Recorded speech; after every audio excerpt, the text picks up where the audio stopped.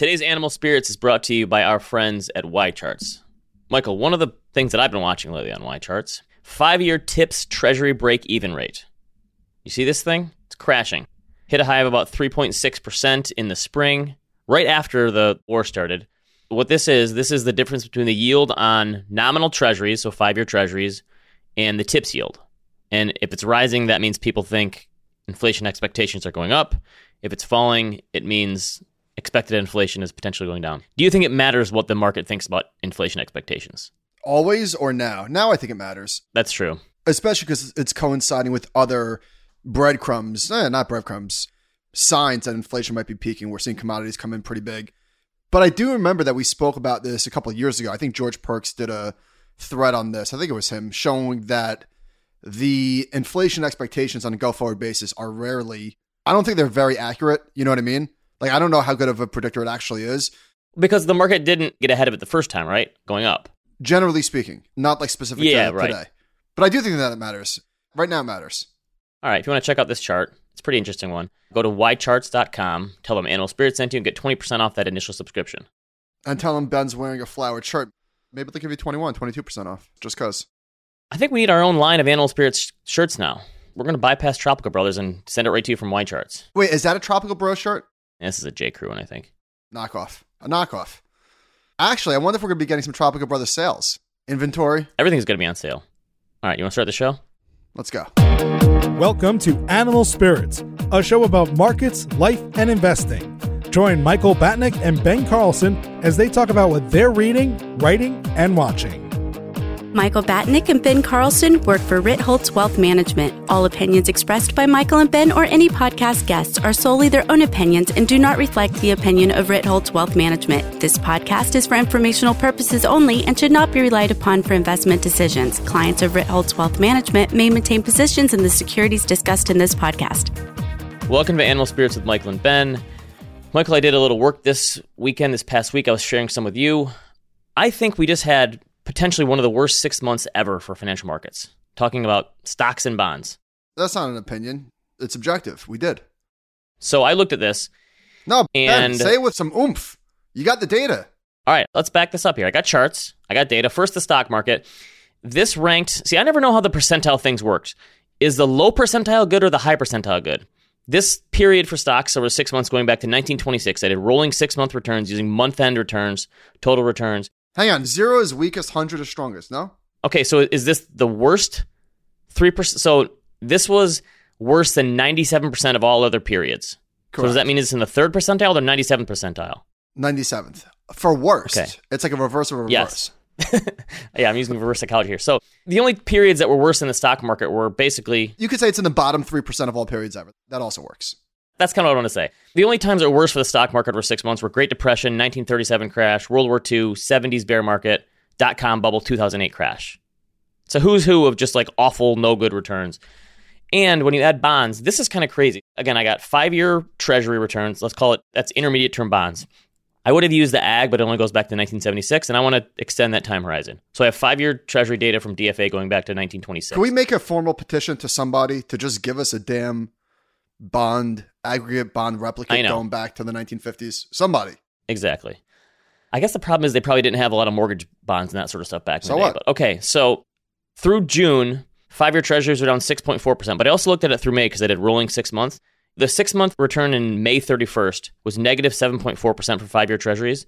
That's the second worst 6-month return ever since 1926. The only time it was worse, they were down like 8% in early 1980 when rates went from like 10 to 20 in like a month. So obviously, add these together, a 60-40 portfolio of intermediate term bonds and U.S. stocks was in the worst 2% of all rolling 6 months periods of all time.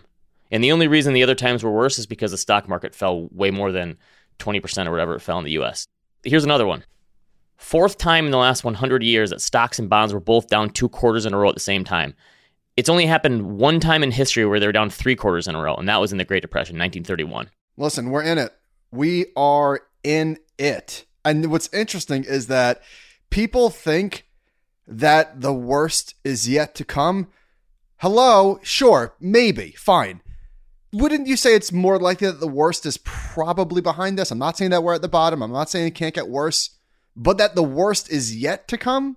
It'd be hard to get much worse than what we just lived through. That's the point. Like, that period we just lived through was just awful. I mean, it's kind of crazy that it makes sense if we're doing a yin and yang thing, that we just lived through like one of the best 15-month periods in the stock market ever, 12 months, whatever it was, coming out of the Corona crash. And now we have one of the worst ever. Let me contradict myself, or not contradict, but the other part of this is that even if the next 6 months are not as bad as this 6-month period, the back half of a bad movie can be much more painful than the first half. So even though the numbers on a go-forward basis are unlikely to be as bad as the last 6 months, because we already lived through a shitty period, it could feel worse, even if it's not mathematically worse. So to your point about people saying, so this is just a headline from the New York Times. I didn't even read the story. After stock market's worst start in 50 years, some see more pain ahead. That's the kind of thing that pundits will say. And again, maybe they are right, but that's the kind of thing where you get in that attitude of it's never going to get better. It's only going to get worse. There's no possible way. I'm always Mr. Positive Spin guy. I see more pain ahead. I mean, there's more pain. We're taping this on Tuesday morning. There's more pain right now. Good point. I forgot to mention, we should be specific. We should timestamp these episodes because people don't know when we're recording. It's Tuesday. We try, yes. 10:19 Eastern Standard Time. I mean, listen, we're taping this after the 4th. Everyone else is probably still in bed, hungover, maybe having a Bloody Mary. Not us. We're in here.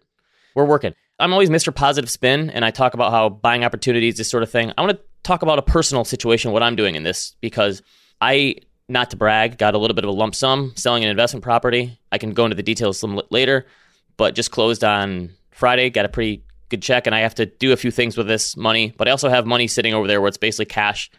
What am I going to do with it? It's investing. It's the old lump sum thing. I have a lump sum sitting there. It's not like life-changing money, but it's enough money where I have to think about it. And I'm of the Remember the mindset, song Lump? Remember the song Lump? Who was that? Oh, yeah. Presidents of the United States of America. That was a I was thinking total America, 90s yeah. thing. And then Not Weird a bad Al one. did a Gump spinoff. The Gump, yeah. Yeah. Oh, yeah, Weird Al back in the day. Yeah.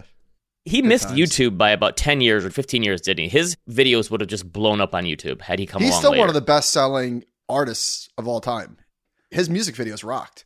Okay, we're going on a little bit of tangent here. Best-selling artist of the... I learned this from the Chuck Klosterman 90s book. Who is the best-selling artist of the 1990s? There's not even a close second. Really? Is it? Well, NSYNC came on late. Hang on. Of the 90s? Yeah. This surprised me, and it shouldn't have. Michael Jackson? Country artist. Oh, I don't know country. Garth Brooks is by far the biggest selling artist of the 1990s, and there wasn't even a close second. That Who's really number two? shocked me when I was reading that book. I don't remember. That's a good question. I'll have Green to look, Day? but Who knows? no, I mean Not Celine me. Dion or something like that, probably. Anyway, a little bit of tangent. Okay, Anywho. back to me. I was talking about myself. So I have a lump sum sitting here, and I like to keep these things simple. Some people like to, okay, I want to regret minimize this thing and a dollar cost average. My way of looking at this, I have a lump sum. Stocks are down 20 to 30%. I'm putting all of my money to work right now. I'm putting this money in my Vanguard account for my SEP IRA.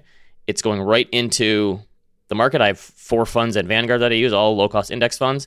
I don't want to overthink this, and the stock market could fall 15% from here, and I wouldn't regret this decision because I don't think in 5, 10, 20, 30 years when I'm going to touch this money, I'm going to regret putting in money into a low-cost index fund when it's down 20 or 30%. That's my way of viewing this thing, and I can see breaking it up into 4 chunks or 6 chunks and slowly putting it to work. But I don't see doing that like mental brain gymnastics of trying to overthink this and, well, what if I just wait for this trigger to hit or this trigger to hit? I like simplicity. I'm putting that money to work today. Thoughts? Like it. I'll share a little. What am I doing? I am also, like you, contributing to my SEP IRA.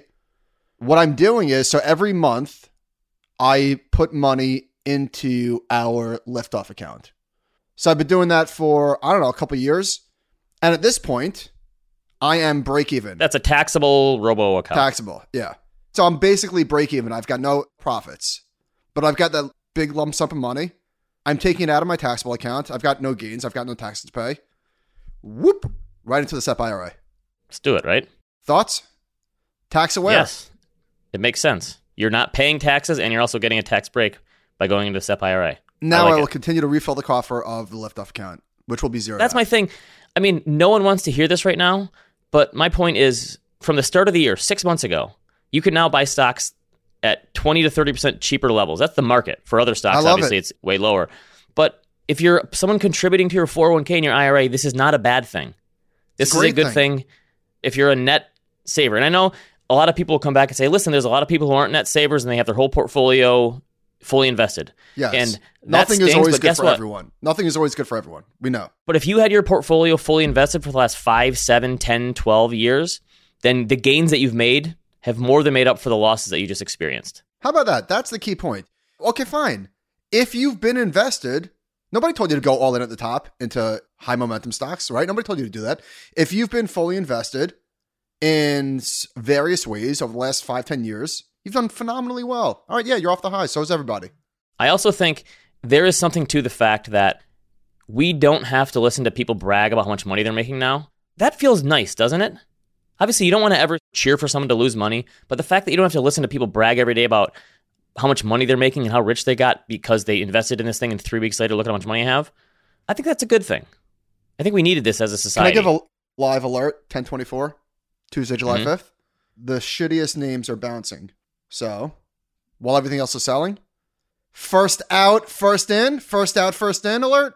The old first out, first in. Do you have a screen of this? The shittiest things? Is that what it's called? On your screen? Well, I'm just saying. I'm looking at Y charts. Okay. NASDAQ 100, Datadog up 6%, Moderna, Zoom, DocuSign all up 4%. Meanwhile, the S&P's down 2%. A little divergence. All right, looking for signs of a bottom because Sentiment Trader's got another one for us. Market volatility over the last 5 weeks is at its highest point since 1928, causing a lot of negative sentiment. Over the past 80 years, similar instability coincides with the end of bear markets. Jason Geffert writes. There he goes. Trying to put a positive spin here. We're looking for it. I love the historical stuff, but I also, the worst thing about markets is stuff that has never happened before happens all the time. All the time. And it's like it just happens to happen once to be the new marker. So I value these sentiment indicators, the just market behavior, price. I value that much more than when interest rates were doing this and inflation was here and jobless. Like those analogs are totally lost on me.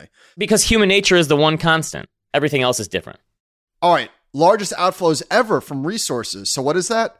We're looking at Bank of America. It's energy and materials.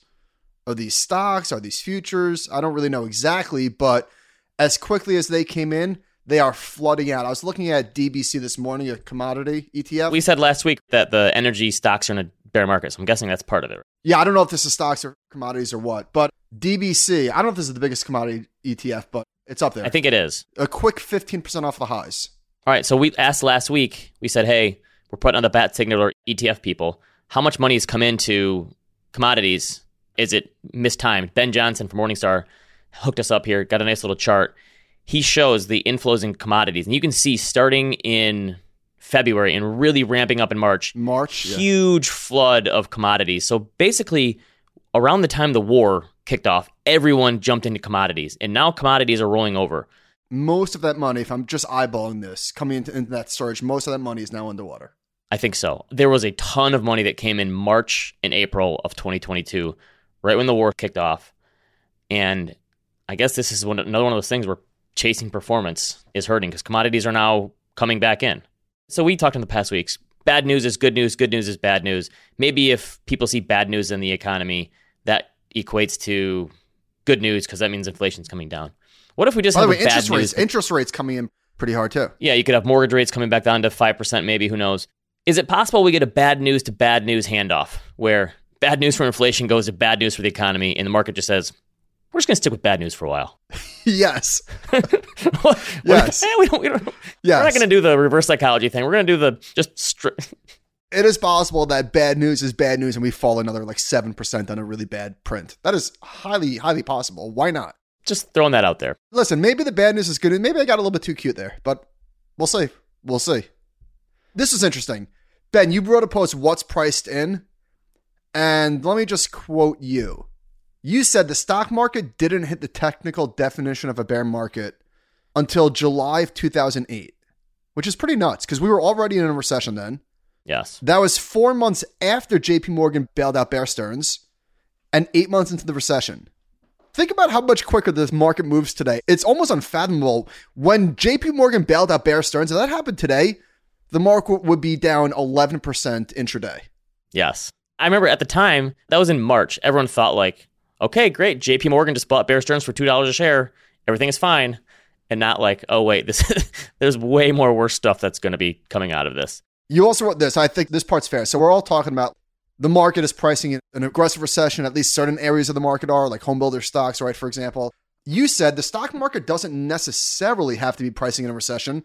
It could simply be pricing in an era of higher interest rates and inflation and something of an adjustment period in valuations. Could be. If you look historically, higher inflation and higher interest rates have coincided with lower than average valuations. So maybe we're just overcorrecting the absurdity that we saw over the last few years. Although it is kind of funny to think, historically, 3% treasury yields are still very, very, very low. On the 10-year, obviously, it's much higher than it was at 0.5% or whatever it bottomed at. But if you're looking back historically, 3% treasury yields, you would have told someone that in the 80s, 90s, even 2000s, they would say, that's ridiculously low. But it's all relative. But historically, there were no podcasts or internet. Okay, so, that's true. So last week we said, are we sure there's a recession? Bill McBride, Calculated Risk. Probably one of my 2 or 3 go-to econ people.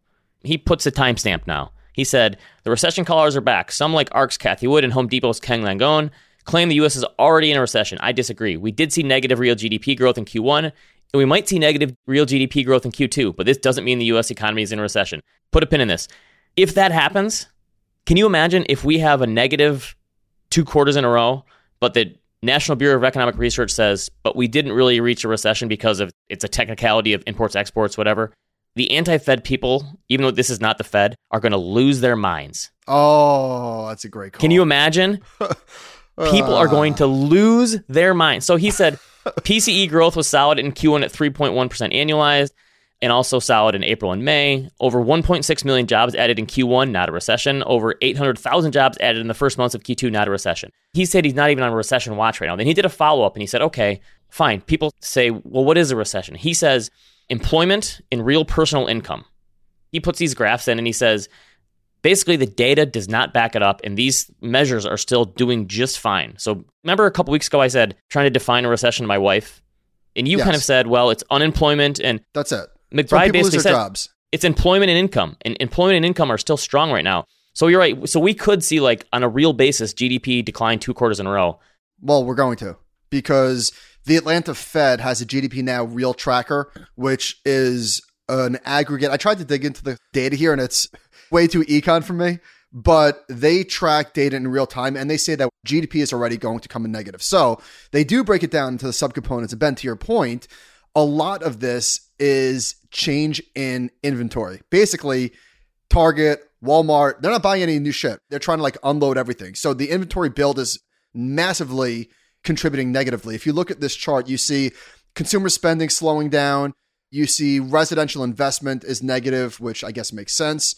And to dovetail with this, John Hilsenrath, remember him? He was Nick T before Nick T. He was like the Fed whisperer during... He was the original FinTwit Woj. Yeah, during the Bernanke days.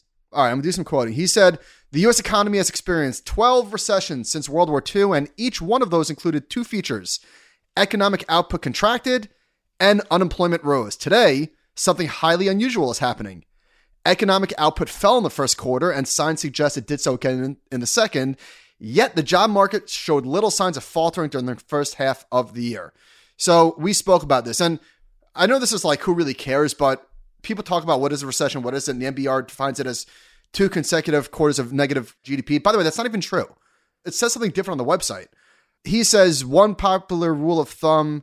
So the NBER, its 8-member business cycle data committee, looks at a range of monthly and quarterly indicators, including output, income, manufacturing activity, business sales, and perhaps most important, employment levels.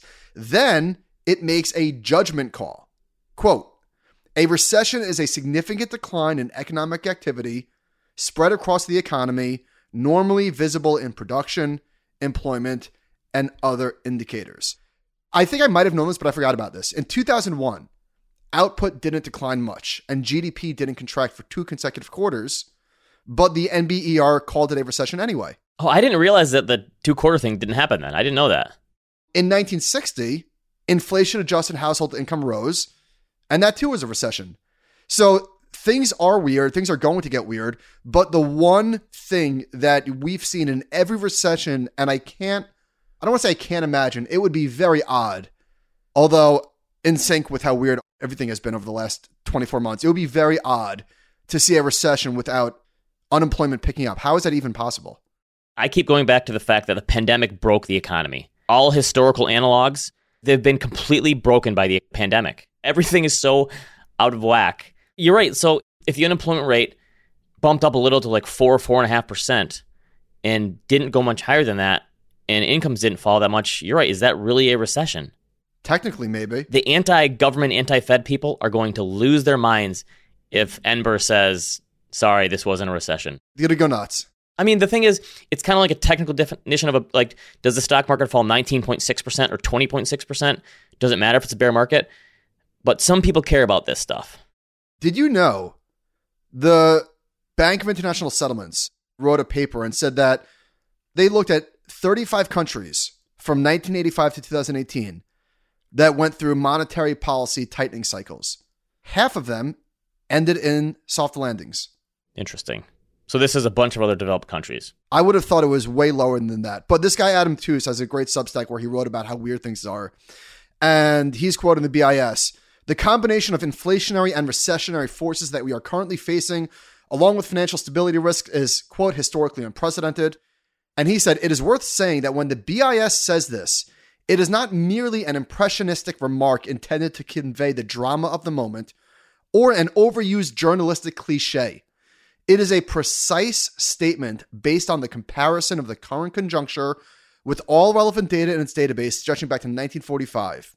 In the last 18 months, we have seen the fastest global growth in 50 years, followed by the most rapid slowdown, creating what is in the BIS's view a global economic configuration unprecedented in history. If you aren't puzzled, you don't get it. This isn't your common or garden slowdown. Admitting to disorientation is a sign of honesty and realism.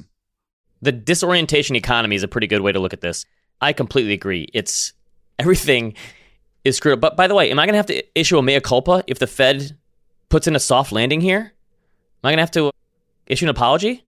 Well, listen, it is a bad look that they underreacted to inflation. I think Cullen tweeted something like this.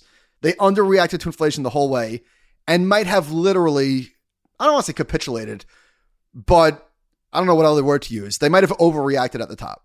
I guess part of it is, did they also help cause the top by signaling we're going to do whatever we can to fight inflation and raise interest rates? I think it was part that they overreacted and part that they caused it a little bit.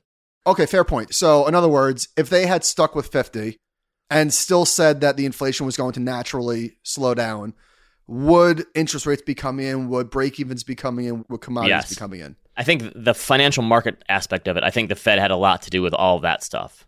So inventory levels are building. Companies are trying to just get rid of all the extra shit that they ordered. Could this cause inflation to come down?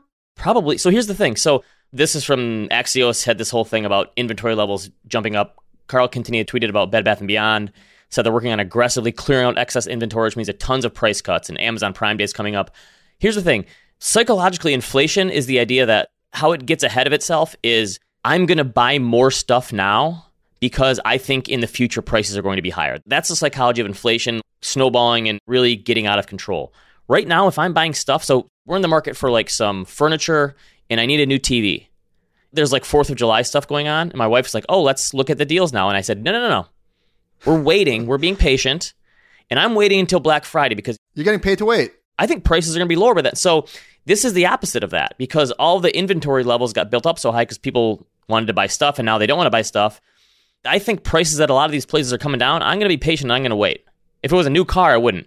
But if it's, well, maybe I guess it depends what your time frame is there. But for buying stuff right now, I think the psychology has nothing to do with inflation and probably deflation in that side of things. I think you're right. All right, we're going to come back to Bed Bath & Beyond because it was one of the worst conference calls I've ever listened to. For real. We're going to come back to that in a second. By the way, credit to us for not making a 20% off joke.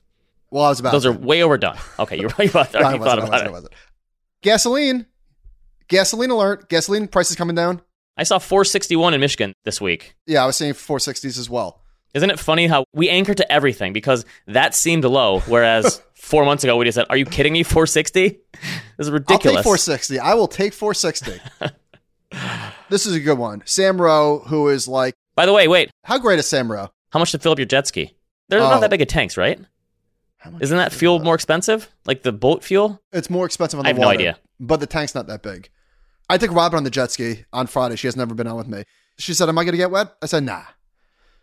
We got In the ocean? Colossally soaked. It was almost comical. Well, if I said, yeah, you're going to get soaked, she wouldn't have come on. Oh, okay. Gotcha. Okay. Of course, on a jet ski, you get wet. So, all right, Sam Rowe. Yes, you're right. Sam Rowe is awesome. His Substack is great, by the way. His Substack is great. His Twitter is TKer. great. He explained to you guys that it's TKer, and there was like some media reason for that. I thought TKer was a short for ticker, like ticker symbol. I honestly can't remember But his it's not. explanation. I know he did tell us. I can't remember. It had something to do with financial media. Okay, we've got a chart. He's got a chart from Ed Yardeni, and this is showing delivery times, which, as we know, everything was taking forever. I think I ordered furniture, bedroom furniture in 2021. It took like 7, like everybody else. And that is coming down big time. Okay, that's crashed. Crashed. That's good. That's good. If you want stuff, you can get it. Unfortunately, your stuff's just going to cost more money. All right, so it seems like this tweet was piled on by everybody. The president tweeted, "My message to the companies running gas stations and setting prices at the pump is simple. This is a time of war and global peril. Bring down the price you are charging at the pump to reflect the cost you're paying for the product, and do it now." That was a big oof. Big one. oof. Big oof. So we spoke about this. Barron's did a whole cover story on actually rising prices is killing gas stations. It cannot be farther from reality what he was tweeting. And Jeff Bezos quote tweeted him and said, "Ouch. Inflation is far too important a problem for the White House to keep making statements like this. It's either straight ahead misdirection or a deep misunderstanding of basic market dynamics. Either way, it's not good." Do you think it's possible in the world that we live in to ever have a politician who's seen as a hero again? Back in the day, a lot of the politicians, FDR and Eisenhower, Lincoln, obviously, some of these presidents in the past were looked at as like superheroes. I don't think we can have a person like that anymore, because if that person existed, they would not want to be president. They would go make money in some other field. I think the way that things are right now We're with so social politically media, divided that you have Yes. to pander to one side. I don't think that we can honestly have any politician anymore who's going to be like that. That's like this hero figure. I think it's impossible, unfortunately. I'm hardly like an energy policy expert, but they weren't too friendly for putting supply in the market. No. So whatever. Anyway, not great. Okay. Wall Street Journal. From the start of we talked about this before. Start of the pandemic to the end of 2021, U.S. households built up $2.7 trillion in extra savings. That's excess over what would have happened. This is according to Moody's. Personal savings rate got to 34%. Now it's back down to 5.4%, which is below the average of the last decade. It's gone way down. Families have tapped about $114 billion of their pandemic savings so far. So this is saying that people are finally starting to spend their savings. This is from Moody's. That's still kind of a drop in the bucket for $2.7 trillion. I think that there's still way more savings that can and will be tapped, whether it's inflation or recession or whatever. This is interesting. I know a lot of people, especially like rich people, have said inflation is worst for the poor. This is Mark Zandi from Moody's. The bottom 20% of earners was the only income group that didn't draw on their pandemic savings in the first quarter of the year. And basically they said these are folks working in leisure, hospitality, retail, and healthcare. Strong wage growth has allowed many of these workers to continue to save. Maybe like the trade-off, I know everyone says, oh, inflation is the worst on the lowest income levels. And obviously there's a lot of people who are hurting from inflation. But maybe the fact that we've seen this one-time boost in income for these folks, maybe that boost in income was better than totally offset the inflation for them. And raising people's wages, especially in the lower end, has made their finances way better than they would have been otherwise. I don't think that's an outcome people would have predicted, that wages would rise this high for people in the service sector. I'm looking. I feel like I just put this in the doc for what are your thoughts tonight. I was going to make the exact same point. That, where is this? Oh, here it is. Here it is. Oh, sorry. I'm quoting the same quote. Okay. I'm looking for this is from Zandi, the bottom 20% of earners. Yeah, it's crazy, right? The fact that that group has seen one of the biggest relative benefits of anyone, I think, in the past 18 to 24 months, because their incomes have gone up. I listened to, I think I was on a podcast this morning. It was a advertisement for plumbing services. It was like, we need plumbers. And it gave a website. It said, apply here. No resume necessary. We're not going to make you work overtime. We're not going to put you on call anymore. It was like, just put your name in here. We don't even care about a resume. We just need people.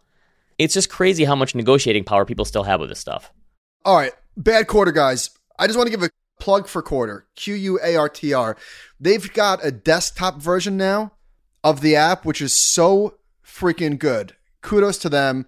They've got like searchable things. There's also a product enhancement in the app where when you're listening to the call, the text like gets highlighted so you could follow along more easily. You could fast forward. That's cool. The product upgrades have been phenomenal. All right, Continues we're going to get better. Restoration Hardware. This was not a quarter. It was just, they didn't report it. It was just an update. I remember their CEO, Gary Friedman, who I think was at a bunch of the Warriors games, no? I don't know. Maybe. Whatever. That's not important. What is important is that this guy speaks the truth. And the truth is that things are not great right now. He said with mortgage rates double last year's levels, luxury home sales down 18% in the first quarter, our expectation is that demand will continue to slow throughout the year. The deteriorating macroeconomic environment has resulted in lower than expected demand since our prior forecast, and we are updating our outlook, particularly for the second half of the year. So they're lowering their guidance. I would guess most of the people that were buying high-end homes in the pandemic did so and already bought all the stuff from Restoration Hardware. So that to me seems like a pull forward kind of thing. By the way, the fact that their ticker is RH, that seems to me like Robinhood should have that one. Sean asked us if he wanted us to listen to RH, and I said, yes, definitely. I thought he meant Robinhood. Okay, all right. Wait, hang on. The stock is down 70%. Huh. Yeah. They did not report earnings, but you saw Mark Zuckerberg's comment. If I had to bet, I'd say this might be one of the worst downturns that we've seen in recent history. And the thing that I think is like scaring some people, I would say myself included, is that we haven't even really seen the economic data softening yet. He also said some people probably need to leave Facebook. Do you think a lot of these tech CEOs just realize, oh, wait a minute, we hired enough people for like things of the past 10 years happening in the next 10 years. The last 10 years is not happening again. We overstaffed way too much. Now it's time to cut back. Do you think a lot of these tech CEOs are just using this as an excuse to say the macroeconomy is deteriorating, we need to get rid of people? I think there's a lot of that going on too. Could be, but it doesn't mean it's not true. I think, again, for tech, it's worse than a lot of other places right now because they went way overboard hiring people. People have been saying about the Facebook thing or the Meta, whatever, that the stock is down so bad because they leaned into the metaverse and nobody's buying what they're selling, which is probably part of it. But don't you think maybe it's they're front running the fact that the economy is going to slow down and ad sales are very sensitive? I guess counterpoint would be, well, Google's still doing very well, relatively speaking, to Facebook. So maybe that's not the truth. Could it also be that people are slowing their use of Facebook? That is true. Their user growth is so it's still almost in a 60% drawdown for that stock. It hasn't come back very much. You asked earlier what's priced in. I'm getting to the place where like nothing is priced in ever. Because Target and Walmart, when they reported and the inventory backlog became like a big thing, they each had their worst day since the 1980s. Remember that? Yeah. And then Bed Bath & Beyond reports, similar story, but way worse. Like out of business worse, maybe. And the stock falls 25% in a day. Should that not have been priced in? There's sell reports all over. Estimates don't need to come down. Nobody's bullish on the stock. Everybody's super bearish. So this company had at its peak an almost $18 billion market cap. You know what it is today? No. $380 million. The peak was in 2013. It's down 94% from those highs. So they're going out of business then. I think so. Pretty much. The revenue is like, I don't know, 60% off its highs. It's just terrible. Here's the thing. When we bought our first house, we went to Bed Bath & Beyond. We had one right by our house. We went all the time. When you went to college, that was like the thing, right? You Yes. stocked up you went to Bed Bath & Beyond? Yeah, that was the thing. And now we buy all that stuff on Amazon. You don't have to go to the store. Hey, the line in Old School, was that Bed Bath & Beyond? Or would it go to Home Depot? Or did he say Bed Bath & Beyond? No, Yeah. he said Home Depot. He said Home Depot, maybe a little bit of Bath & Beyond. I don't know. I don't know if I have time. Maybe Bed Bath & Beyond. Yeah. By the way, it's on Netflix. I got really excited when I saw it on Netflix. So it was a thing. It was a real thing. So anyway, the call was terrible. The CEO left. There's an interim CEO right now. They said that their net sales declined 25% year over year. Same store sales down 24%. Digital sales down 21%. I don't know if I've ever heard of same store sales falling 24%. They're screwed. There was one comment, like for real. How many Bed Bath & Beyonds are going to be turned into Jake's Fireworks or the Halloween Depot? We don't have in Jake's the coming fireworks. years. Fireworks are illegal in New York. Oh, you don't have, like, all the old Circuit Cities got turned into Jake's Fireworks in Michigan. What does Jake's Fireworks sell besides for fireworks? Literally, that's it. That's it? Fireworks. Yes. Okay, I didn't know fireworks could sustain itself as a store. Anyhow, so there was an analyst who, after his question, he basically said, best of luck. He didn't do the part, but after the answer, he said, best of luck. Best of luck. That's like you're breaking up with someone. Like, I'm not going to be covering you anymore. It's not you, it's me. Not what you want to hear. I can't imagine that this store is long for the world, which is kind of nuts because Bed Bath & Beyond was a real thing. Obviously, mall real estate is not what it once was, but they have a lot of prime real estate, like retail real estate, in a lot of places. Everywhere you go, if there's a Target, there's a Bed Bath & Beyond there, whatever. There's a little strip mall, there's always a Bed Bath & Beyond there. What are they going to do with those? Do they own the real estate? I don't know. Because that's got to be worth more than $380 million. You would think. By the way, it costs money to keep this business alive because they're hemorrhaging money too, so not great. All right. Crypto. The one guy who's from Pantera, I didn't know this was a thing. I thought Pantera was a death metal band from the 90s. Basically blaming the Fed for what's going on in crypto. Wait, hang on. I saw the tweets. I saw the headline. I didn't see the quote. Did he really blame the Fed? No, I'm asking you. Did he really blame the Fed? I almost find that hard to believe. He talked about how the Fed doesn't understand certain things. I don't think it was as bad as the headlines, but my whole thing on crypto right now is the people made it way worse than the technology. The people who were stringing together these narratives about what it is and what it isn't, I don't think you can really say the technology hasn't come through with what it was supposed to do. The technology is still, people haven't hacked Bitcoin. The technology is still sound. It's the people who were talking about the technology that have messed everything up. You sent me this piece on the 3AC, what's it called? The Three Arrows Capital. Oh, that was a great piece, This, right? to me, is this not long-term capital management for crypto? I was reading this, and I'd never heard of this place before. It seems like this is their long-term capital management kind of thing, isn't it? It sounds like that when you read this. How they were taking these small ARBs and then putting a ton of leverage on them. I don't think I realized the extent to which GBTC played a role in the undoing of crypto. I didn't realize that either. I guess that's why there's so many billions in there still, because people were using that as like a vehicle for this stuff. Crypto is learning every old lesson in finance right now. It's like counterparty risk, leverage, bank runs, all this stuff is happening in crypto. And it's like they're relearning the lessons of the old financial system and how the fact that human nature can really cause your undoing. GBTC, which is the Grayscale Trust, was trading at a premium to its net asset value for a long, long time. So these companies like Three Arrows and others would borrow Bitcoin, deposit it. If it was at a 35% premium, they had a 6-month lockup. It was free money, so they would leverage the hell out of that. But then they would take, I think, the GBT shares that they were getting, loaning those out, getting more margin. So it really, truly sounded like it was just a house of cards. Okay, so this GBTC thing, at the height, it had $44 billion in assets. They're earning 2% a year on that. So now it's down to $12 billion. But here's the thing. Yeah, you're right. It went from a 30% premium to now it's at a 30% discount. Here's the return over the last 3 years. This is through Friday. Bitcoin was up 60% over the last 3 years. GBTC is down 12%. They've been earning 2% a year on tens of billions of dollars to underperform the asset by over 70%. I'm not blaming them. I almost blame the SEC more because they're screwing people with high fees and awful performance. I know Grayscale is suing the SEC, which I don't know what they think is going to come out of that, but I blame the SEC for putting people in a product like this that can trade at a 30% discount to the actual asset that's supposed to follow. And if you've been in this, you've not only paid 2% in fees, you've gotten crushed. And you have to wait for the premium to come back up. Well, for the premium to collapse, it's going to have to take an ETF conversion, which that's what Grayscale's suing for because the SEC denied it. Doomberg had a good thread on why there is a futures-based product and not a spot one. With the futures contract, no money is leaving fiat and going into crypto. You put up cash collateral and then you settle it. So there's no money that is going into crypto. If you have a spot Bitcoin ETF, then money would literally go into buying Bitcoin directly. And I guess that's the rub. I still don't get why you would want people to invest in suboptimal products.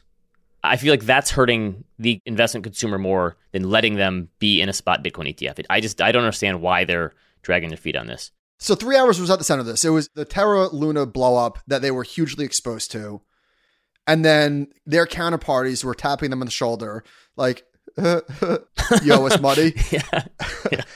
And so when that happened, so I guess we're supposed to talk to Zach. He could not come on this week. We were supposed to have him on. But I really want to ask him, are these lender businesses that obviously aren't FDIC insured, are they just not viable products or viable businesses? Because when the market gets spooked and there's rumors that are either true or false or whatever, but if enough customers just decide to leave, that's it's a bank run. That's it. So how do you prevent that? Now, credit to BlockFi. they never stop people from taking their funds out.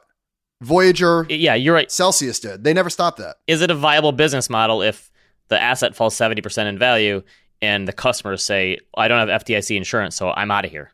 I'm moving it somewhere else. I'm getting it out of there. That's the thing. How can you stop bank runs? I don't know. They're going to have, lower rates and have some sort of their own insurance or something. I don't know. Did you see the celebrity grifter stuff that's going on, getting out of it? This Gary Vee thing, I am a fan of the concept of NFTs. I think there's some really cool shit that's going to happen.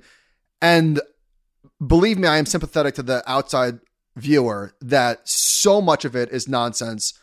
The prices are outrageous. I totally am on board with that. 100% on board with that. But I do think there will be some cool stuff that comes out of it. Not what Gary Vee said. Let me read what he said, because I read that. I said, huh? Are we sure this is real? This isn't a fake? I'm kidding. This is an actual quote from Gary Vaynerchuk. Everybody uses a QR code because if you want to eat at a restaurant, you need to use it to get the menu. All right, I'm following. Or when you're traveling, it's your airline ticket. You're not getting anywhere on any airline without using a QR code. Still with him. Soon that QR code will be an NFT. Okay. It will be a better technology for companies like British Airways and everybody else because it will become a digital asset after you use it. Today, all of our airline tickets sit in our Apple wallets. In a decade, they will become micro collectibles because they will have an artist attached to it. And somebody may offer you $280 for a flight that you took from Bucharest to Mykonos because they follow that artist. No, they won't. No, they will not. There will not be a secondary market for old plane ticket QR stubs. Lastly, he says, and companies will be incentivized to do that because they make royalty on the transaction. All right, come on. We were cleaning out our storage stuff a couple months ago and reorganizing, and I found an old box stuff I had from college. And I saved a lot of stuff on the trips that I went to. Little ticket stubs and postcards. And I looked at all this stuff and I go, didn't need to save that. And I just threw it all away because it was like, back then I was like, oh, I'll look at this someday. But it's like, I don't need my own collectibles. I certainly don't need someone else's collectibles. Hey, Ben, can I get that sweet layover from Detroit to Chicago to New York? One that you have. Remember the one that you got delayed at? It had like graffiti on it. That was super cool. I like that one. This is from some art network. It was only January when Twitter first rolled out a feature that allowed NFT owners to make their own digital artwork of their choice, their profile picture, with its own in-house verification system. Many followed suit. However, several months later, many celebrities have abandoned their non-fungible avatars, including Serena Williams, Reese Witherspoon, Shonda Rhimes, Lil Durk, don't know who that is, Travis Barker, and Meek Mill. Basically, all these people had Bored Apes, and they've just kind of quietly taken their Bored Ape off of their avatar as they've crashed. Do you think it's possible, I'm just going to throw this out there, that these celebrities were paid to push these NFTs and not actually part of the community? I'm asking the question. I think it's possible that they didn't actually join because of the community.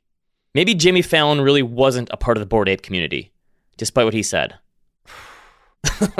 Micro collectibles. I guess you shouldn't be surprised. But, okay. What do we got here for survey? Oh, this is from that article, that the economy is going to get weird article. About 2 in 5 economists surveyed by the Journal in June said they saw at least a 50-50 chance that the U.S. enters a recession. By the way, do you know what percentage 2 in 5 is? 40%. There you go. 40% of economists see a 50. That's just perfect. 40% see a 50-50 chance. Ben, we were talking. I was on the phone with you last week. I was making eggs. We were on the phone, and I've sprinkled some bacon bits on my eggs. Which sounded like a great idea, actually. It was a great idea. It was a great idea. Eggs are, we were discussing, eggs are the cheapest way to go. Eggs are one of the cheapest forms of protein. I mean, even someone said the price of eggs is up 40% in last year, whatever it is. You can get a dozen eggs for like $2.50, $3 maybe. I eat eggs every morning because that's my protein. I eat eggs with a little bit of turkey sausage in there. That's my protein that I eat for breakfast. Wait, you do links eggs or slices? Eggs are ridiculously links or cheap. Slices? Links. Okay, I don't know if slices are a thing. That was too specific. Oh, you're talking about the little patties maybe. Yeah. You get a big, huge pre-cooked bag from Costco, and it'll last me 2 months. Eggs are ridiculously cheap. If you're someone who's hurting for money at the grocery store. Not only are they cheap, there's variety. What do you like? Sunny side up? There's a lot you can do with it. Omelet, scrambled, hard boiled. You could probably have a different variety of egg every day for a week and not get sick of them. What are you doing for a nonstick pan? Because that's the other key. You have to have a good nonstick pan. You buy one of those copper ones, And then the minute it sticks, you throw it away. Get a new one. Okay. The minute you get something stuck on there, you buy one for like $20 on Amazon. You would have a heart attack if you saw my dishes situation. Uh-oh. Okay. I've got dishes from our wedding. They're all stick. Okay. They're not all sticky. Like, I mean, your pans. They're Okay. not great. So- what did I say? Dishes? My pans. My pans. You can get yourself a copper nonstick pan on Amazon for like $19.99, and I use it for like 4 or 5 months and toss it. Okay. Get a new one. My best egg pan beautiful. is just like the hard steel. Is it steel? What's like the skillet that you cook a steak on? Like the big black. Oh, yeah. Okay. That's what I use for my eggs. Okay, you got to Doesn't get a stick. nonstick. Okay. Because I use mine all the time. All right. Real quick. Netflix is in big trouble. Well, relatively speaking. Wait, listen, the stock's in 70%. I'm not breaking news here. By the way, you mentioned earlier about sell recommendations on some of these stocks. It is funny how these stocks will be down 80 or 90%, and analysts will be like, we're changing from neutral to sell. It's like, oh, thanks. Appreciate that. Very helpful. Let me take a look at the analyst coverage. They've got 11 buys, 3 outperforms, 24 holds, 3 underperforms, and 3 sells. What's the difference between an underperform and a sell? I don't know. Either way, you got 11 to 3 buy to sell. I've mentioned this before, but my first internship was for a sell-side analyst. And there would be like Monday morning meetings of all the analysts and kind of sharing with their sales team about what stocks and research to push. And I remember the manager one time being like, all right, people, we have 386 stocks rated as buys, 400 rated as neutrals, and 3 sells. He's like, can someone please put a sell in a company? Please?